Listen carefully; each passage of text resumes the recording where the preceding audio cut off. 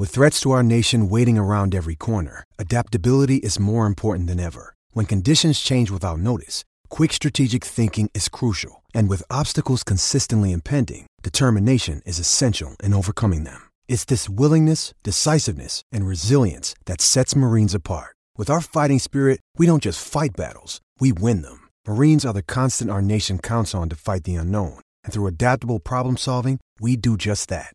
Learn more at marines.com.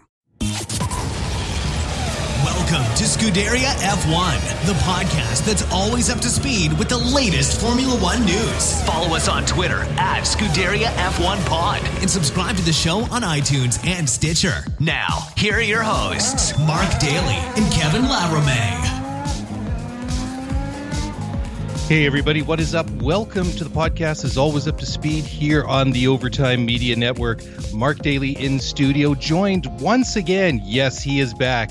New house, new car, new studio, brand new wife. It's the one and only Kevin Laramie. Kevin, welcome back. It's been a long time. How are you? I'm doing great. Thanks. I'm doing really good. It's a good part of life now. It's back to work, back to reality, back to watching all F1 and a lot of sports that I watch. Basically all that I watch. But what a crazy race, this German Grand Prix, a race I will remember for a long time. No, I'm not kidding. This great. You know, there's an idea that I had. Like, okay, it would be easy. Just no Mercedes. You're not allowed to race anymore. Like, okay, bye-bye. And it'll be more fun. But how about just before every race, doesn't matter about the weather or if it's sunny or not or the qualifying or whatever. Like one race out of two, you don't tell the teams and you just hose down the entire track. Just put like an inch of water everywhere. All right, guys, now you can go. Well, I think actually, now that you mentioned it, I think there was some talk about that a year or two ago that there was some idea that they could actually do that, like install sprinklers so they could have wet conditions. I don't know if I like that so much, but the thing is, by the standards of even a wet Grand Prix, the German, like Hockenheim last weekend, was absolutely insanely unpredictable. I mean, how many times would we have expected to see Lewis Hamilton crash off of the track, not just once, but twice? That doesn't even happen once in an entire season, but twice in one race. And then his teammate crash off as well in exactly the same corner.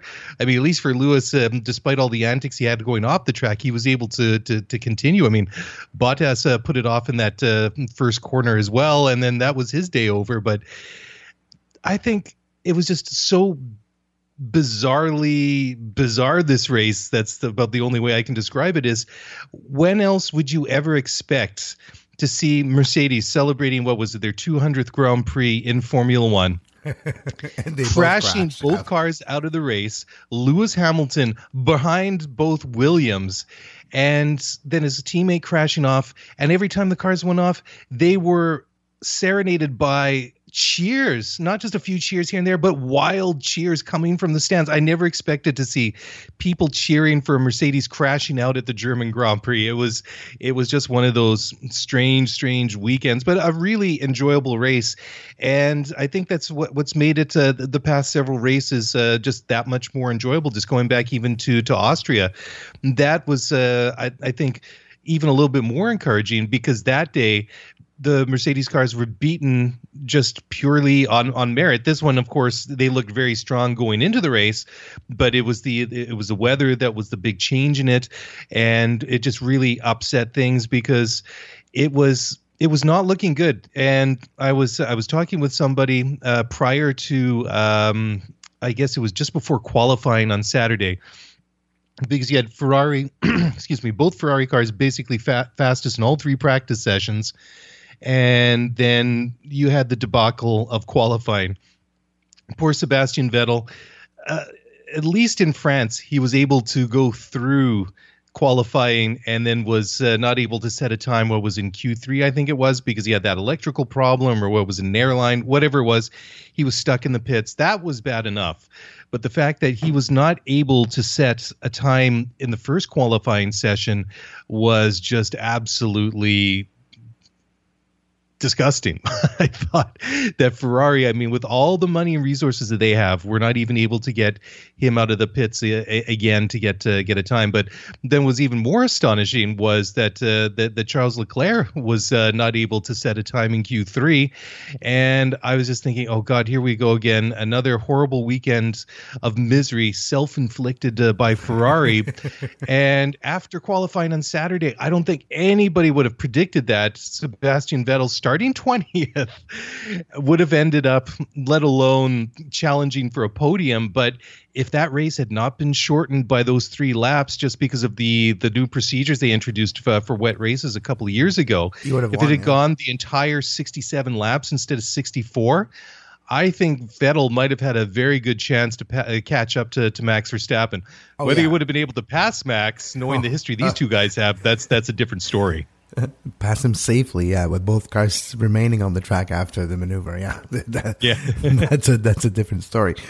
I just want to go back to when you mentioned that the Mercedes car were serenaded by applause when they were crashing. There's a famous phrase from the movie The Dark Knight that we mentioned a few times on this show. You either die a hero or live long enough to become a villain. The way Mercedes has been winning all those races hasn't been in a fashion that you make fans either, right? It's always like you win pole and you always first, you don't make any mistake, and you just always continue to be first because no one's as good as you. It's not like you start 5 and you overtake and you win because you're so much better on the track on the day. It's not just because the car with the drivers just are so much better that they just make better times and then continue and hold their position throughout the race. So because of that, they become the poster child of the sentiment that the races have been boring lately. Literally. So you have Valtteri Bottas, Mercedes, Lewis Hamilton, and Toto Wolff, all those figures that have become basically the people where you just rant to, the people that they become associated because so they're the poster child, I think is the best way to say it, and I said it before. So so I think there's that, and I think that's why fans were cheering like, all right, well, Mercedes is out, the race is interesting, here we go, we're gonna get a new winner. Maybe the championship will be relaunched, but no, it's not even tight enough after this race for it to be really a contest. But at least we're still going to have the German Grand Prix. Yeah, well, I think you raised a couple of good points there, Kevin. And I think a couple of the reasons that maybe that even though it's Germany, even though it's near Stuttgart, relatively, as the crow flies, it's not that far away. But you have to remember that Sebastian Vettel grew up and I think something like 30, 40 kilometers away from Hockenheim. So it's basically his home track. And Hockenheim in Germany, close proximity to Holland. Max Verstappen has a huge army of fans, which we saw a couple of weeks ago. Well, I mean, for the past several years, but the support for Verstappen each and every year just grows and grows and grows. I mean, look at the party-like atmosphere at the Red Bull Ring at the Austrian Grand Prix about a month ago. It was almost like a soccer-like atmosphere in the areas of the track where Max's fans were congregated and singing. So I think that there are obviously larger contingents of that, and then also, like you say, the way that they've been so dominant. I think the people that aren't going to be fans of Mercedes, aren't fans of Lewis Hamilton and Valtteri Bottas, of course they're going to be extra happy whenever something like that happens. And it was bizarre too. I mean, you had that first crash that Lewis Hamilton had coming into turn 15 or 16, the last couple of turns when you come through the stadium just before you come back onto the pit straight. There were a number of cars that went off there. That's where Charles Leclerc had his accident and put him out of the race. We saw Nico Hülkenberg do the same thing. Lewis Hamilton, but he was able to keep going despite the damage to the car. But the thing with Lewis was he cut back across the track, went around the wrong side of that bollard, was given the 5-second time penalty for that, and then in one of the multiple safety car periods, this was later canceled, but it was amazing that at one point, there's the other FIA announcement that says that Lewis Hamilton under investigation for driving too slowly behind the safety car. And I'm just like, oh my God, as for a guy that nothing ever seems to go wrong, it just seems to be going from bad to worse. He has the accident, then he goes into the pits, gets the 5-second time penalty. Now he's under investigation. Another accident again at turn one. Several laps later, back at the very tail end of the racing order, looking at the wrong side of two Williams. And it was just, I don't even really know where to go with this race. I mean, there were just so many things that were just bizarre right from the beginning, because when I started tuned into the race right at the beginning and I saw that the conditions were bad, I just automatically figured, okay, we're going to have another race like we had in Brazil a couple of years ago when it was raining and Max Verstappen took everybody to school, and just it was amazing how good and how much grip he had in the car that day.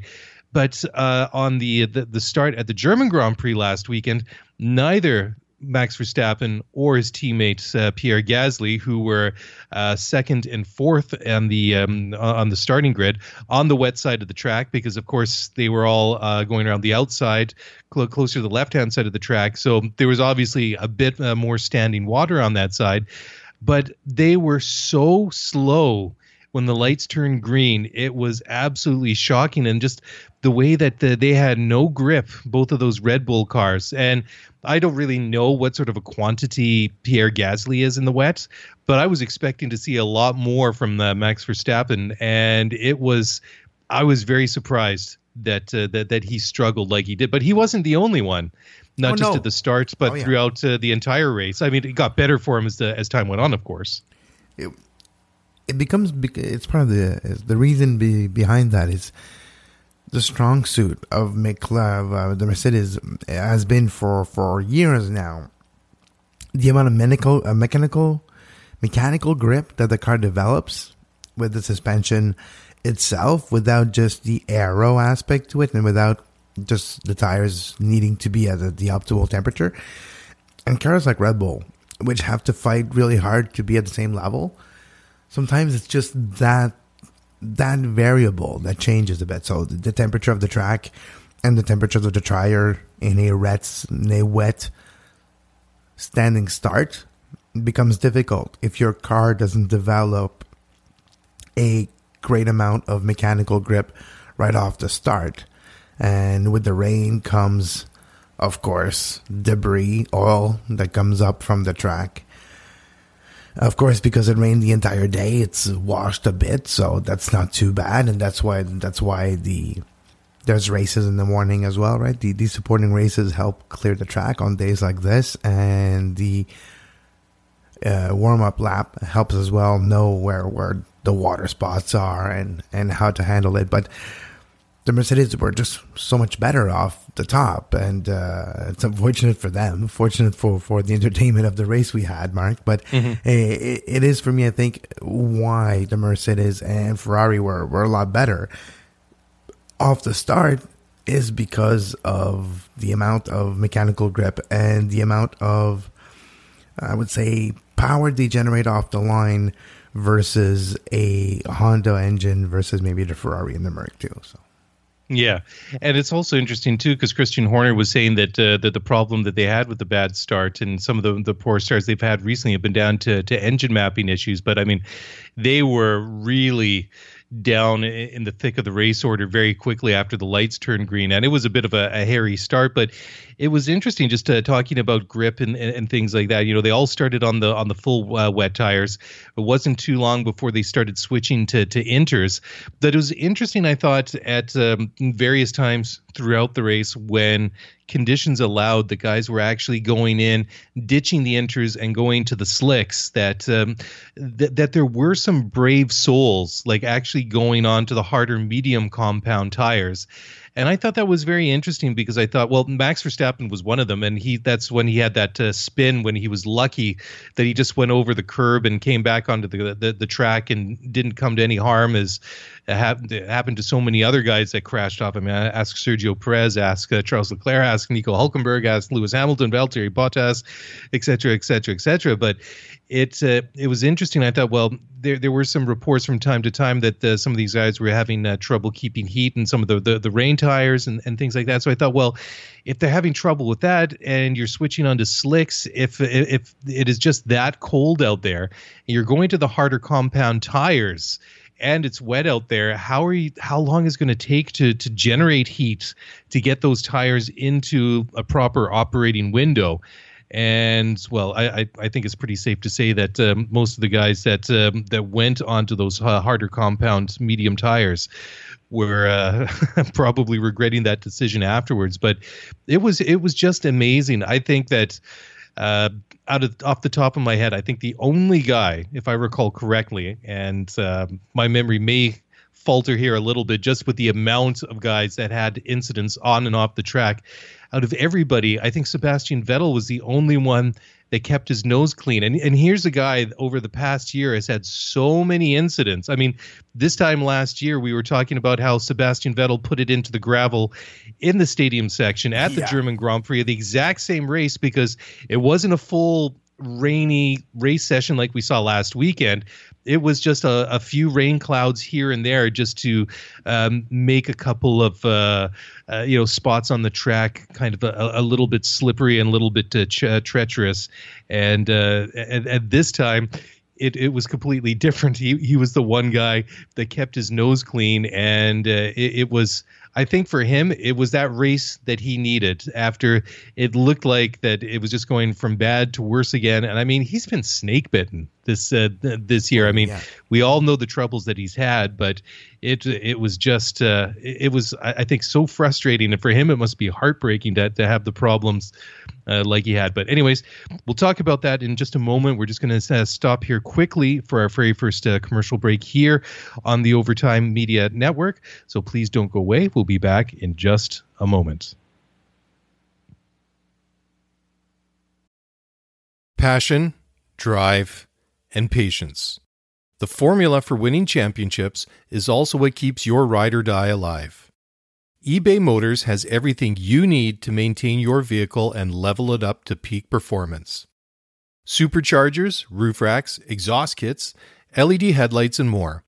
Whether you're into speed, power, or style, eBay Motors has you covered. With over 122 million parts for your number one ride or die, you'll always find exactly what you're looking for. And with eBay Guaranteed Fit, your part is guaranteed to fit your ride every time or your money back. Because with eBay Motors, you're burning rubber, not cash. With all the parts you need at the prices you want, it's easy to make your car the MVP and bring home huge wins. Keep your ride or die alive at ebaymotors.com. Eligible items only. Exclusions apply. All right, welcome back to Scuderia F1 here on the Overtime Media Network. Mark Daly and Kevin Laramie here with you today, breaking down the German Grand Prix at Hockenheim last weekend. And Kevin, just before the break, we were just talking about Sebastian Vettel. And what do you think? What's your take? Do you think this was the race that Sebastian Vettel needed? Maybe a little bit unexpectedly, considering all the pit stops that he had. I mean, he clearly had pace throughout the race, but it looked like every time he was coming back and climbing his way up through the race order, he had to go in and change tires. And I thought maybe at one point the best he could hope for was a podium.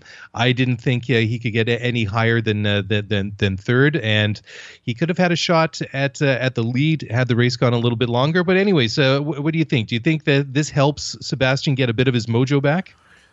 It does. The question is it too late? Is the damage done already? Maybe. Is the lead too big to recover from? Because if you're Lewis Hamilton, you have to just finish one spot behind Vettel until the end of the season and you still win the championship. But it's not about that. It's about showing that you can still drive or win or get close to it when you can. And when you're put in that tough situation, like starting last in this Grand Prix for Ferrari, in your home Grand Prix for Vettel, you do feel some amount of pressure. And when you look at the result for Ferrari this year, which have been good, they've showed pace, but the dominance of Mercedes has been still very present, and they've been working really hard, Ferrari, and you see the growth of this car, and you see it bridging the gap, but it's still not necessarily there, depending. It's a track-specific performance a lot of times. So when you're seeing the opportunity to show that you can still drive, and when you have a situation like a wet race like this, where it's not just about the big advance in the car, the big upgrades that makes you faster. It's not just about, oh yeah, your engine is so much more powerful than the competition. No, it shows that it's because he knows how to drive. He knows how to drive, especially when it's wet, and he knows this track, and he used his experience on this track and multiple level of driving over his entire career since he's been a kid all the way to now in conditions. And that's why. And the only other one that I can think of who kept their nose clean in this race, Mark, is maybe Lance Stroll. Am I mistaken? Because he was, to pull off what he did, finished fourth at the end. He was leading this Grand Prix and took a big gamble. Was the first one to put on slick, too, early on in this race. But he kept his nose pretty clean, too. Yeah, well, we got to give a shout out to Lance. I mean, I've been very critical about him up until, well, probably last week. I mean, it's been, 13, 14 races in a row that he didn't get out of Q1. Racing Point gets to the German Grand Prix with a whole new bunch of updates, and they looked much better. It's a shame because Lance did so well in the race, and obviously they got everything spot on when it came to the timing, and of course a little bit of luck as well. But the timing with the pit stops and making the switches and being a little bit brave in what they were trying to do. And if Perez hadn't crashed out early in the race, makes you wonder what he could have done. But I mean, let's just recap the top 10 at the German Grand Prix. So it was Max Verstappen, Sebastian Vettel, Danny Kvyat, the Torpedo, getting Scuderia Toro Rosso's second ever podium and his first career podium in Formula One. Lance Stroll fourth, Carlos Sainz and McLaren fifth, Alexander Albon sixth in the second Toro Rosso, Romain Grosjean and Kevin Magnussen seventh and eighth for Haas Ferrari. Lewis Hamilton made it back up as far as ninth, and Robert Kubica rounds out the top 10, getting a point for Williams Mercedes. And of course, the last couple of points paying positions there were that was sorted out after the race, after the double disqualification for the Alfa Romeo cars. But anyways, that may or may not be overturned depending who you listen to. And Alfa believes that they have good evidence to overturn the disqualification. But that is a very bizarre top 10, and I think that just goes to show the amount of chaos, but very well played by Toro Rosso, by Racing Point, and obviously there is a lot of good fortune in there. But I mean, also 7th and 8th, Grosjean and Kevin Magnussen managed to bring in the cars home for a double points finish when it looked like it may come to tears again when they did bump into each other at turn 2 or 3 earlier in the race, prompting Gunther Steiner to say, I would have loved to seen the raw footage of this. Hopefully the new series, the new season of F1 Drive to Survive on Netflix captures some footage of that, because we all know how outspoken and how vocal Gunther Steiner is from season 1. I'd love to see the raw reaction to that coming together. It's funny you're talking about this, because they're filming now. They're filming season 2 during this F1 season, and all 10 teams are going to be included in the series. And after Mercedes were done their bad day at the office on Sunday, doors were closed and there was a sign saying, filming underway for Drive to Survive. So we're going to know a lot more of every Grand Prix next year. That's going to be fascinating to watch. But no, it's true. And you mentioned the 1 point for Robert Kubica. It's the first point for Williams this season. It's the German Grand Prix. We're almost halfway. And it's the first point for Williams. Yeah, that's how far back they are now, but hey, they got a point. Baby steps. Well, yeah, exactly. And it's better than nothing because at the end of the race, there were a number of cars that were not classified. Pierre Gasly, Valtteri Bottas, Nico Hülkenberg, Charles Leclerc, Lando Norris, Danny Ricciardo, and Sergio Perez. And Pierre Gasly made it to a couple of laps from the end until he had that coming together with Alex Albon in the Toro Rosso. He did try to pass him down that back straight after the hairpin. Albon very, very aggressive in the defensive maneuver that he made. I thought that was pretty dodgy. Like I thought that kind of crossed the line a little bit. Obviously, Gasly paid the price for that, but it was one of those days where a team like Williams must have thought, okay, if there's going to be a single race this year that we maybe score a point or two, this is going to be that race, because under normal conditions and considering how slow they are compared to everyone else, there's just no hope on a regular basis. I mean, who would have thought that many cars? I mean, because the cars are so reliable now. Over the course of a regular Grand Prix, we see one, maybe two cars retire because of mechanical issues. Maybe you have a couple that have a coming together and somebody has to retire because of a collision. But as a rule of thumb, I mean, we don't see too many cars retire from Grand Prix nowadays. And then, of course, just that the added bonus. I mean, if the stars aligned for Sebastian Vettel on Sunday, they also got in a nice line for Williams as well, because I mean, also to have the Alphas disqualified in front of you and then have your cars elevated to 10th and 11. I mean, they almost had a double points finished if things had worked out a little bit more fortunately. But that's just the way that it goes. But it was quite amazing. But there are so many talking points from this race. I mean, one of them, of course, is like we're saying, the torpedo, Danny Kvyat. And I'll be honest, Kevin, I thought a couple of years ago, after everything that had happened with Danny Kvyat when he was promoted from Toro Rosso to Red Bull, and the problems that he had and the multiple collisions he had with Sebastian Vettel, obviously the one at the Russian Grand Prix a couple of years ago when he crashed into, what was it, the second time in two races, that he gets demoted back to Toro Rosso. Max gets promoted, and then a week later he wins his first Grand Prix in Spain. I thought that he was pretty much done at that point. I mean, he hung on for a little bit, but then last year he didn't have a drive in Formula One. He was the simulator driver for Ferrari, wasn't he? I think it was something like that. Yes. Anyways, he basically yes, that's exactly what it was. He was the reserve driver for Ferrari last year.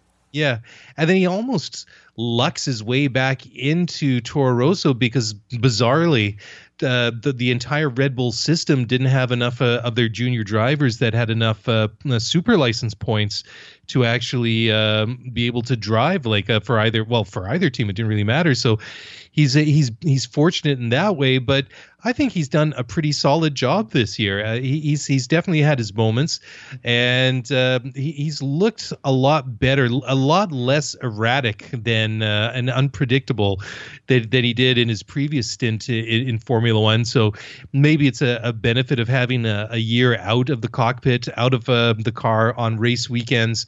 Maybe it's the benefit of being a little bit older. Maybe it's just the benefit of experience, or a combination of all of the above.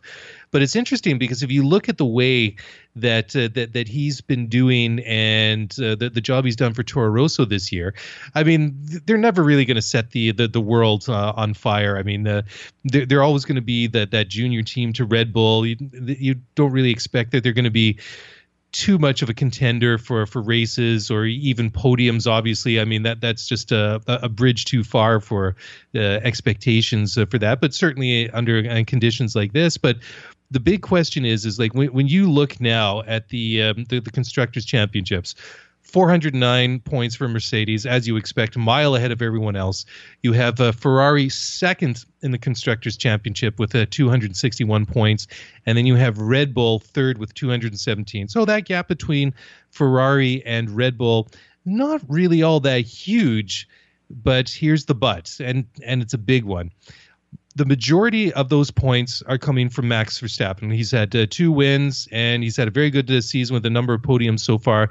Max currently third in the World Championship, 162 points, compared to his teammate Pierre Gasly, 55. To say that Pierre has struggled in his first year with the big team is obviously a little bit of an understatement, and it really makes me wonder, had Danny Ricciardo and Red Bull been able to come to terms this time last year, and had Ricciardo decided to stick with them rather than making the what looks to be at this point a bit of a poor decision to go to Renault, kind of makes you wonder what's the 2019 pairing of Danny Ricciardo and Max Verstappen could have done. Because obviously with Max 162 points and Gasly over 100 points behind his teammate, there's a lot of points that have been left out on the track. Yeah, I think it's true. I don't think we can judge the decision quite yet, but I think you're right in saying that it's trending into being what's going to be viewed as a bad decision for his career, for Danny Ricciardo. But I think he was sold maybe a project, and the project was maybe sold better than it actually is this year so far. So I think there's that too. But I think you're right. I think he had an opportunity, like any other car in this race, that because of the rain, because of the 2 crash of the best cars in the field, it was a bit more open, and it was your time to get a good result.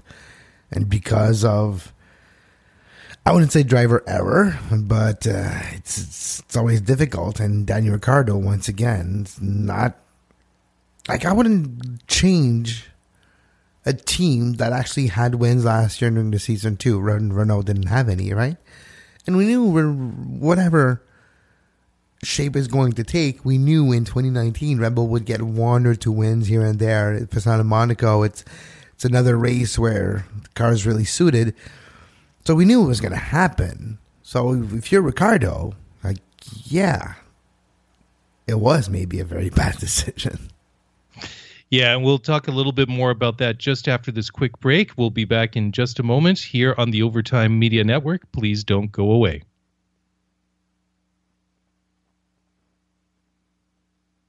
All right, welcome back to the show here on the Overtime Media Network. Mark Daly and Kevin Laramie breaking down the German Grand Prix and all the latest news in Formula One. And Kevin, you make a very good point there.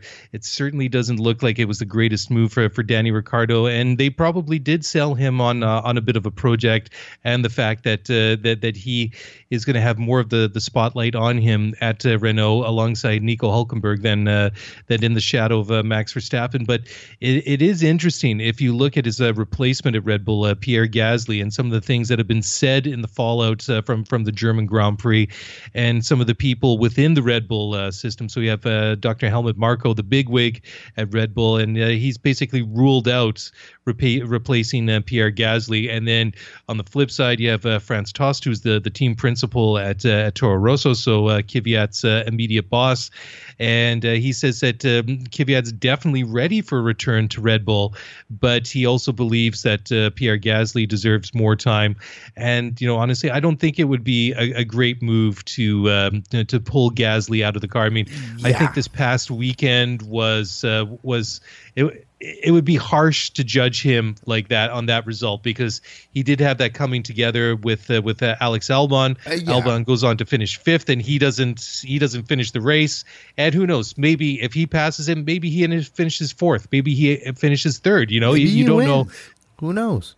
Yeah, because Verstappen won.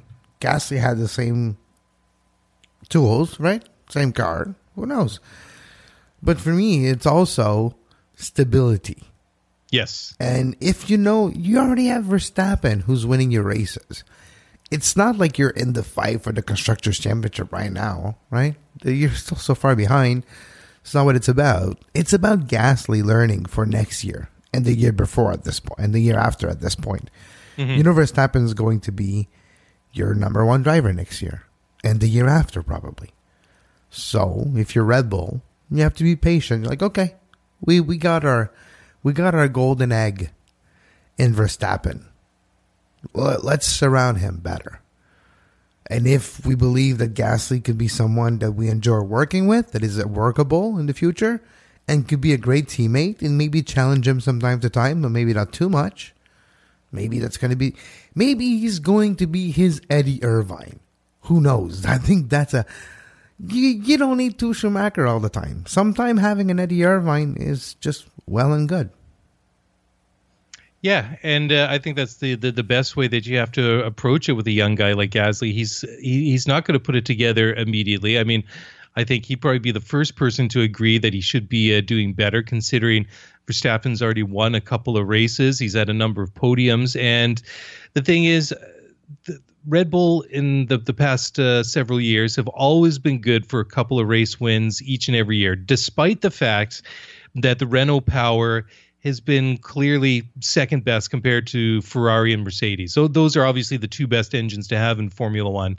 So it was a bold move for them to ditch Renault, which was underpowered but a proven quantity, and for the most part a fairly stable engine. There weren't too many incidents where when they had engine failures. I mean, occasionally. I mean, it does happen, of course.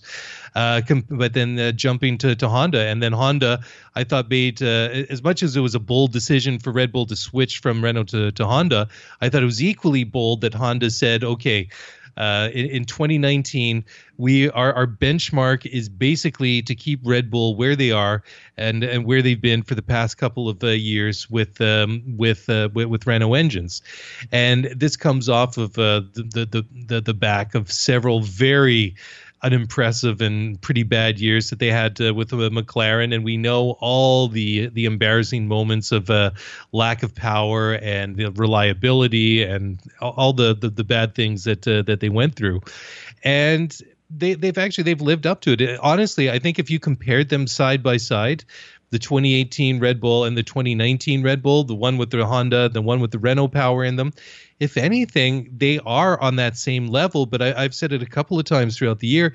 I believe that with the Honda engine, they're a little bit further ahead than they were. I mean, it's marginal, a bit more reliable, which is surprising. Who would have thought that the Honda engine would be more reliable than the Renault engine has been over the last 6 months? Which is interesting, but you're right. Yeah, well, I mean, considering there seemed to, during the time that they had with McLaren, there were more times that they weren't finishing races than they were. I mean, forget about scoring points or forget about podiums and race wins, and I think that just goes to underline the progress that Honda has made in a very short amount of time. And I thought it was a bit of a brag from Max Verstappen, perhaps even a little bit of wishful thinking when he said a couple of months ago, just before the start of the summer, that he thought that he believed that they would be in a position to win some races come the summer. And I thought at the time, I'm like, "Ooh, Max, careful! Don't write checks that you can't cash, my friend." But he lived up to it. Obviously, the Austrian Grand Prix was, I mean, he won that outright. I mean, he was faster than everyone else. This past weekend, of course, maybe you got to put a bit of an asterisk beside that because it was rain, but still, I mean, Honda's not going to complain. I mean, a win is a win is a win, be it in the dry or the wet. I mean, they were still the car that passed the finish line and got the checkered flag in front of everyone else. And I think it's a good indicator. I think it's a good thing for Honda as well, because I don't believe that they've committed to Formula One beyond 2020. I mean, there's still obviously a lot up in the air. I mean, we're going to really get down to the crunch time here over the next couple of months as they hammer out these regulations and the future of Formula One starting in 2021. But I think that it just puts more weight to their cause, to keep the ball in their court, to stay in Formula One now that they're starting to taste some success. Because I mean, Honda's obviously invested huge amounts of money in this project to come back into Formula One, and I always thought it was a bit of a tenuous hold that they had to stay in Formula One after McLaren broke their contract with them, despite the $100 million or pounds fee, whatever it was that they needed to spend to break that contract.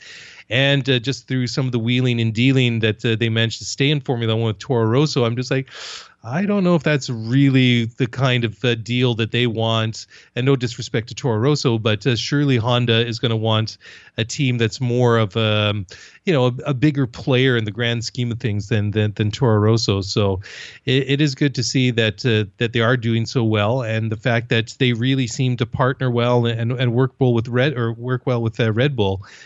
Compared to say McLaren, but on the other side of that coin, it is good to see that McLaren is finally, slowly but surely, starting to have a little bit of success in Formula One. It's not a full blown renaissance, but they're not winning.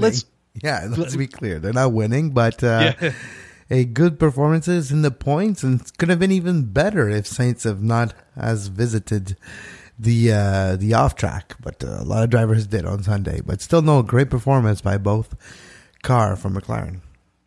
Yeah, it is good to see, and I think that it just goes to show that slowly but surely, that over the past year or two, that Zach Brown, I don't think he gets enough credit for this. And like I said, it's not a full blown renaissance. It definitely is an awakening. It's good to see that they're showing some signs of life, but I don't think Zach gets enough credit for some of the pieces and some of the players that he's put in place. Obviously, a big key guy that left was Eric Boulier. He was, obviously a big player in there, but quietly he's added a guy like Gilles de Ferran. I mean, everybody in North America that's a race fan knows what he accomplished over here. So, I mean, this is a guy that knows about racing. He puts him in there. He gets James Key from Toro Rosso, and you get Andreas Seidel to be the new team principal, who comes over from the Porsche LMP1 project. So, slowly but surely, you're getting good people and putting them in the right place and allowing them to get on with their jobs. And I think obviously it does reflect when you look at the Constructors' Championship that obviously, of course, it's always the big three on top, Mercedes, Ferrari, and Red Bull. But when you look at fourth, you have McLaren Renault, which is a good indication of things and the direction that they're going in. They've got almost double the points so far this year in 2019 in the constructors compared to Renault.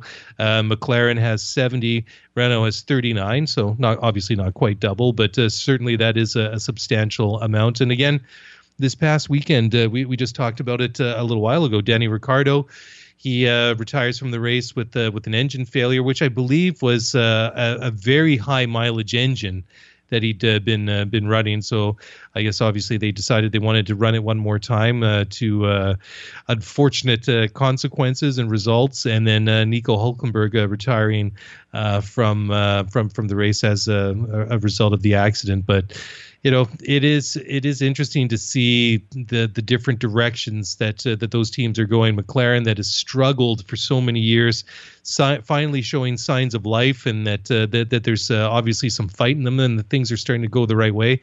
Whereas Renault just continues to sputter along, and despite an increased budget this year, they've really plateaued, Kevin. I mean, over the course of the history of this program, I would have really expected to see them and all the knowledge, all the experience, and everything that Renault has. I would have expected them to do a little bit more, a little bit sooner.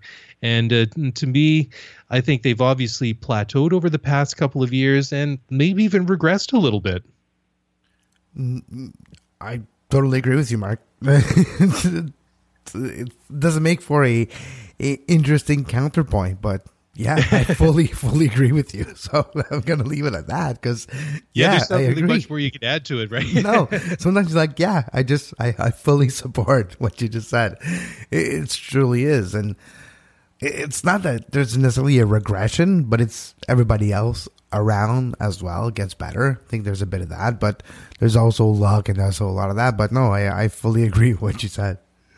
Yeah, it is a little bit discouraging, but I mean, they have lost ground to some of the other teams around them. I mean, Alfa Romeo looked pretty good this past weekend, and how good was it to see Kimi Räikkönen right up there at the top at different points during the weekend, and the old guy still showing that he has it from time to time. But talking about Alfa Romeo, they have appointed, and this is no surprise, they have signed a Ferrari F1 veteran to be their new aero chief, and that is Alessandro Sinelli, and he's going to be the new head of Alfa Romeo's aerodynamics. So he replaces Jan Monchot, who was recently promoted to the role of technical director, and that's because Simeone Resta has gone back to return to Maranello. So obviously there's a lot going on in Ferrari, and obviously there is a big connection between the two. But he's so Sinelli, he's going to start there after he had a 17-year run at Ferrari. I mean, during the dream era of Schumacher, and that was the time of Ross Brawn, Rory Burns. So I mean, he's obviously got some very, very good experience under his belt in Formula One. And Alfa Romeo has been kind of an interesting case for me this year. They've either been good, they've been hot by their standards, or they've been extremely ice cold. So it was just unfortunate for them that they disqualified after the German Grand Prix, and that's just one of those things. But like I say, Frederick Vasseur, who's the team principal, believes that they have enough evidence and grounds to overturn the disqualifications, and so they were both they finished 7th and 8th during the race. So Raikkonen 7th, Giovinazzi 8th, and they received 30-second penalties for clutch offenses at the start, so that dropped them down out of the points. But they feel that they've got some grounds to overturn that. So be interesting to see if they can do that, but also interesting to see that they've been appointing some new people here and there. And like I say, it's interesting to see the Ferrari connection.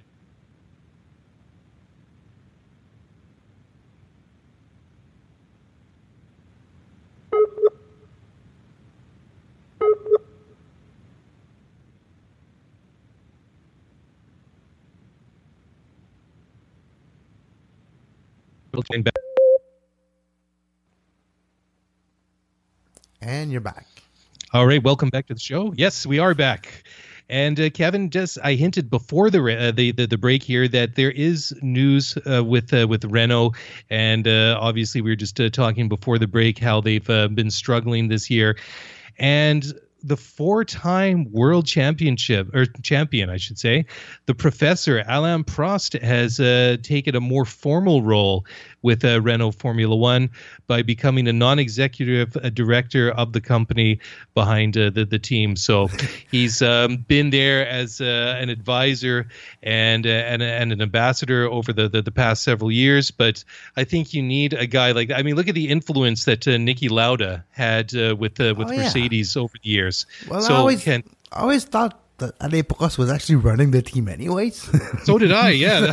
That always was he was always there, always dressed exactly the same as everybody else, always interviewed in the same functions and asked the same questions as a team manager was. Of course, Cyril Abiteboul has been more present for the last couple of years, but Alain Prost was present too. And I think when you have this amount of experience on your payroll, you have to put it to work. And I think, of course, he was distracted for many years with the Renault EDAMS project in Formula E, but it's been done since last year. Renault is now out of Formula E, and Alain Prost has dedicated almost all his time with either the Formula One aspect or the Renault car production aspect of the company. So now that he might be a bit more involved with the Formula One team, maybe he can help more. But it's still like when you listen to Cyril Abiteboul, there's still right now finishing the groundwork for the infrastructure and the employees and the amount. They're still not at the level they want to. They want to be like a Ferrari, like a Mercedes, having like 500-600 people working for them full time. They're still a couple hundred shy.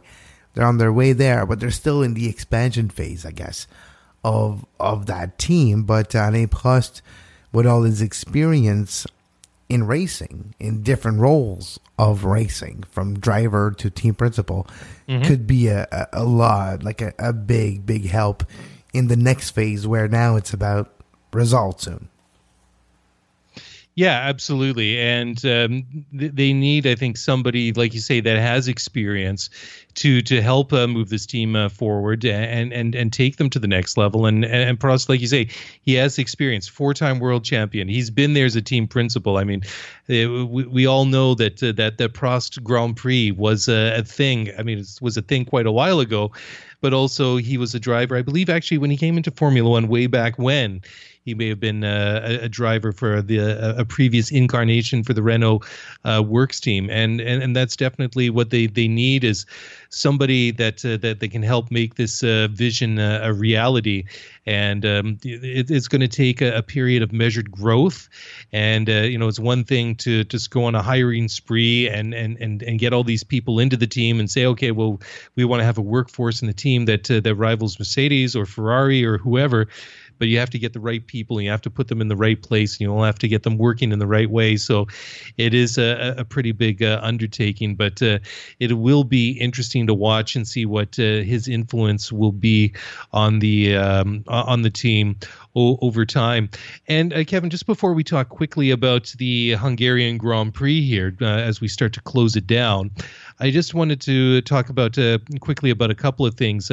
Number one was Christian Horner says he's, quote, totally relaxed about Max Verstappen's future. So Max is under contract until 2020. There are a bunch of clauses that he has in his contract that he could trigger to break that contract early. But unless you know that there's going to be a seat open at Mercedes, I think that being at Red Bull is probably a pretty good place to be right now. I think that where Ferrari has faltered this year, Red Bull has stepped in, and I wouldn't say have filled that void. Obviously, they're not close to challenging Mercedes each and every weekend, but based on what we've seen over Ferrari, especially over the last year, I think that where they have struggled, that Red Bull has stepped up to a certain extent, and it will be interesting to see where they go as they go out further in this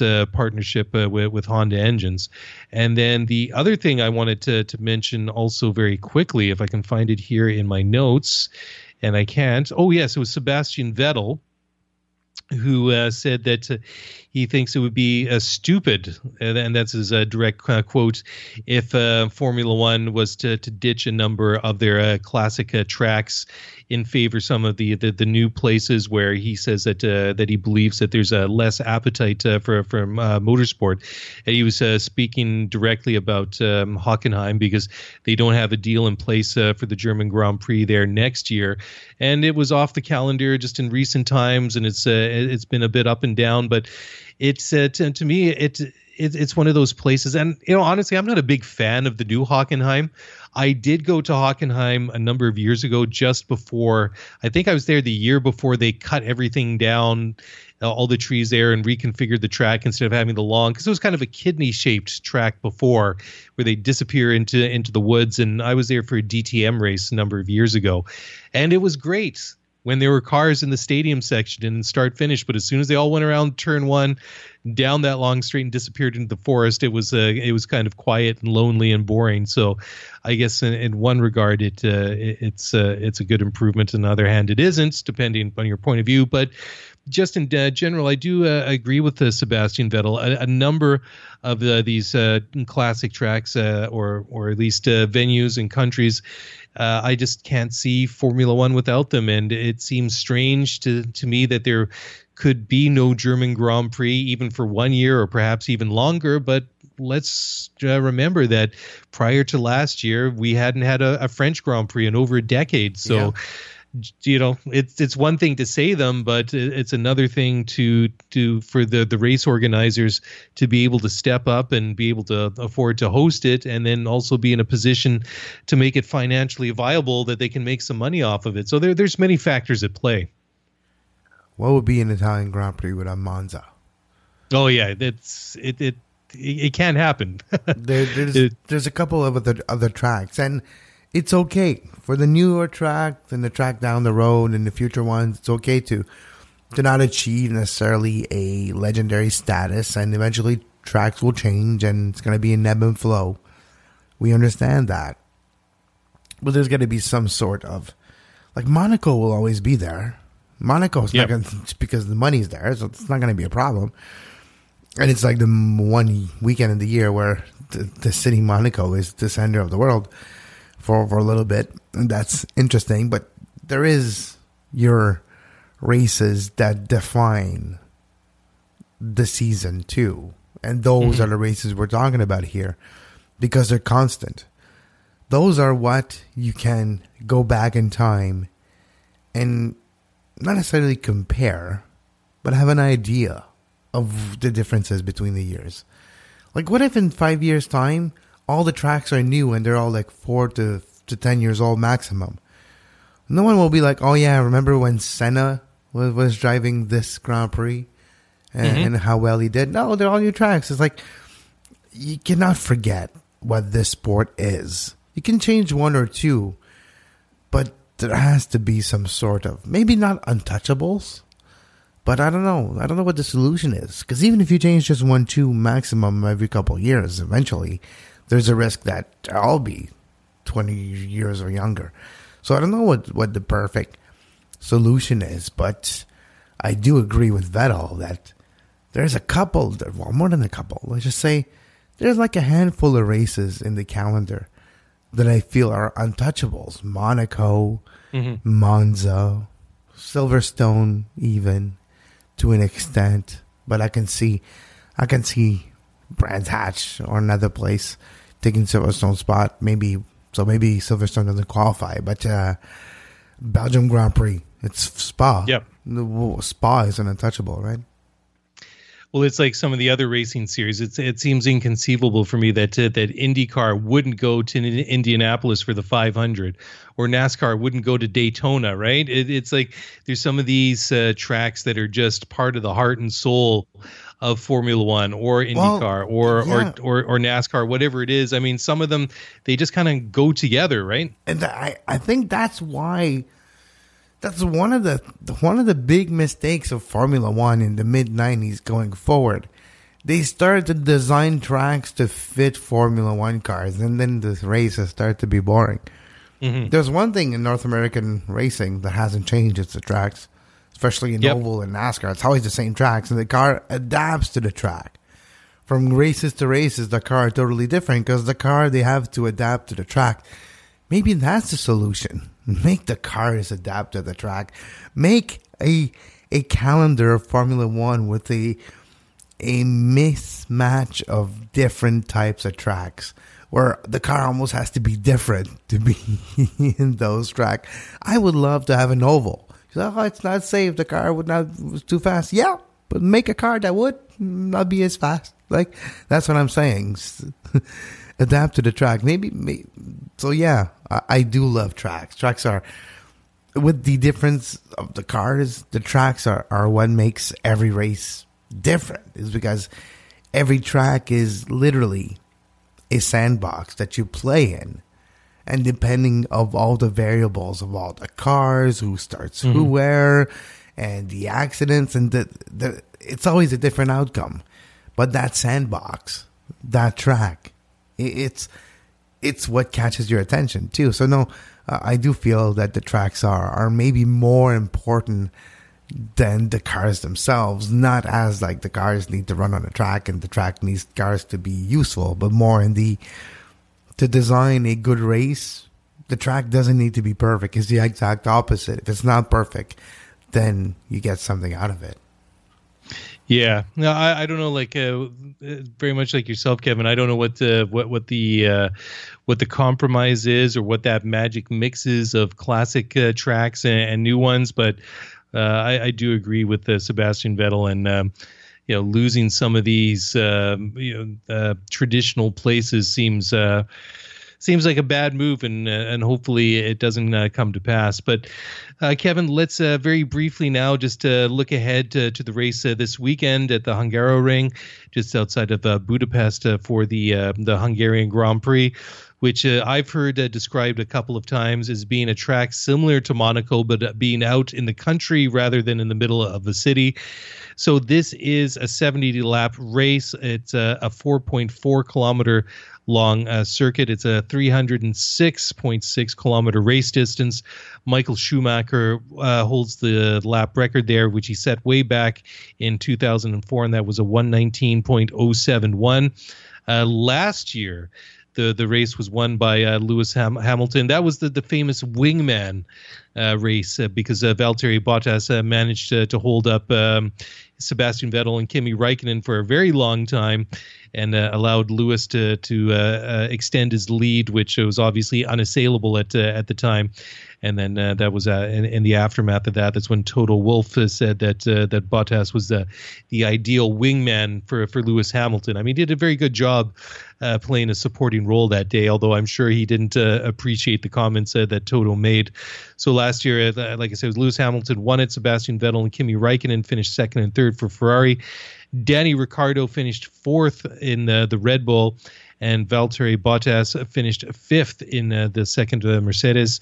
And then the other cars rounding out the top 10 was Pierre Gasly in the Toro Rosso, Kevin Magnussen for Haas, Fernando Alonso in the McLaren in his last year in Formula One finished eighth. Carlos Sainz in the Renault was ninth, and Roman Grosjean finished 10th in the second Haas. So it will be interesting to see what happens. And honestly, Kevin, I'm expecting Mercedes to walk away with it. Yeah. I just feel that after the horrible weekend they had in Germany, they're going to be pissed. They got a big chip on their shoulder. I was going to say, Mark, after the ecstatic race that we had for the German Grand Prix, just like me coming back from my honeymoon, it's back to reality. Back to reality. And it will be a boring race with Mercedes finishing 1-2 on the starting grid for qualifying and probably at the end of the race too.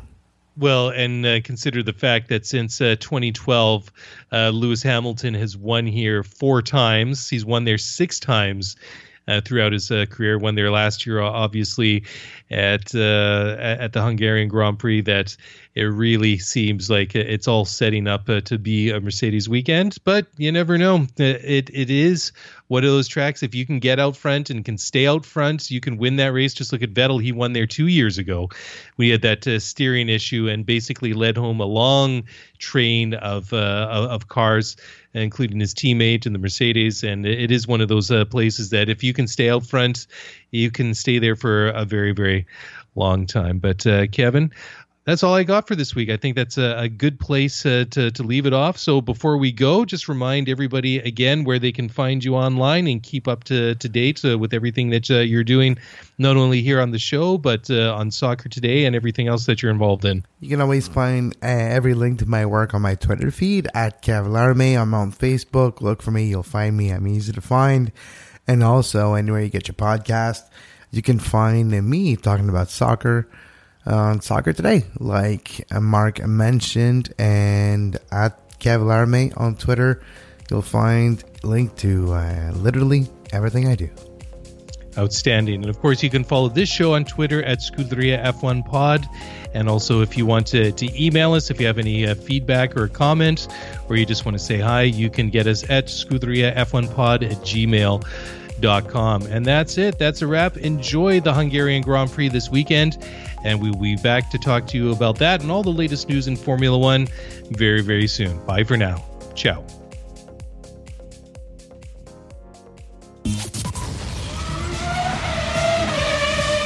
Thanks for listening to the Scuderia F1 podcast. If you want to get the show notes for this episode, then head over to ScuderiaF1pod.com. Want to get in touch with us? Then email us at ScuderiaF1pod@gmail.com.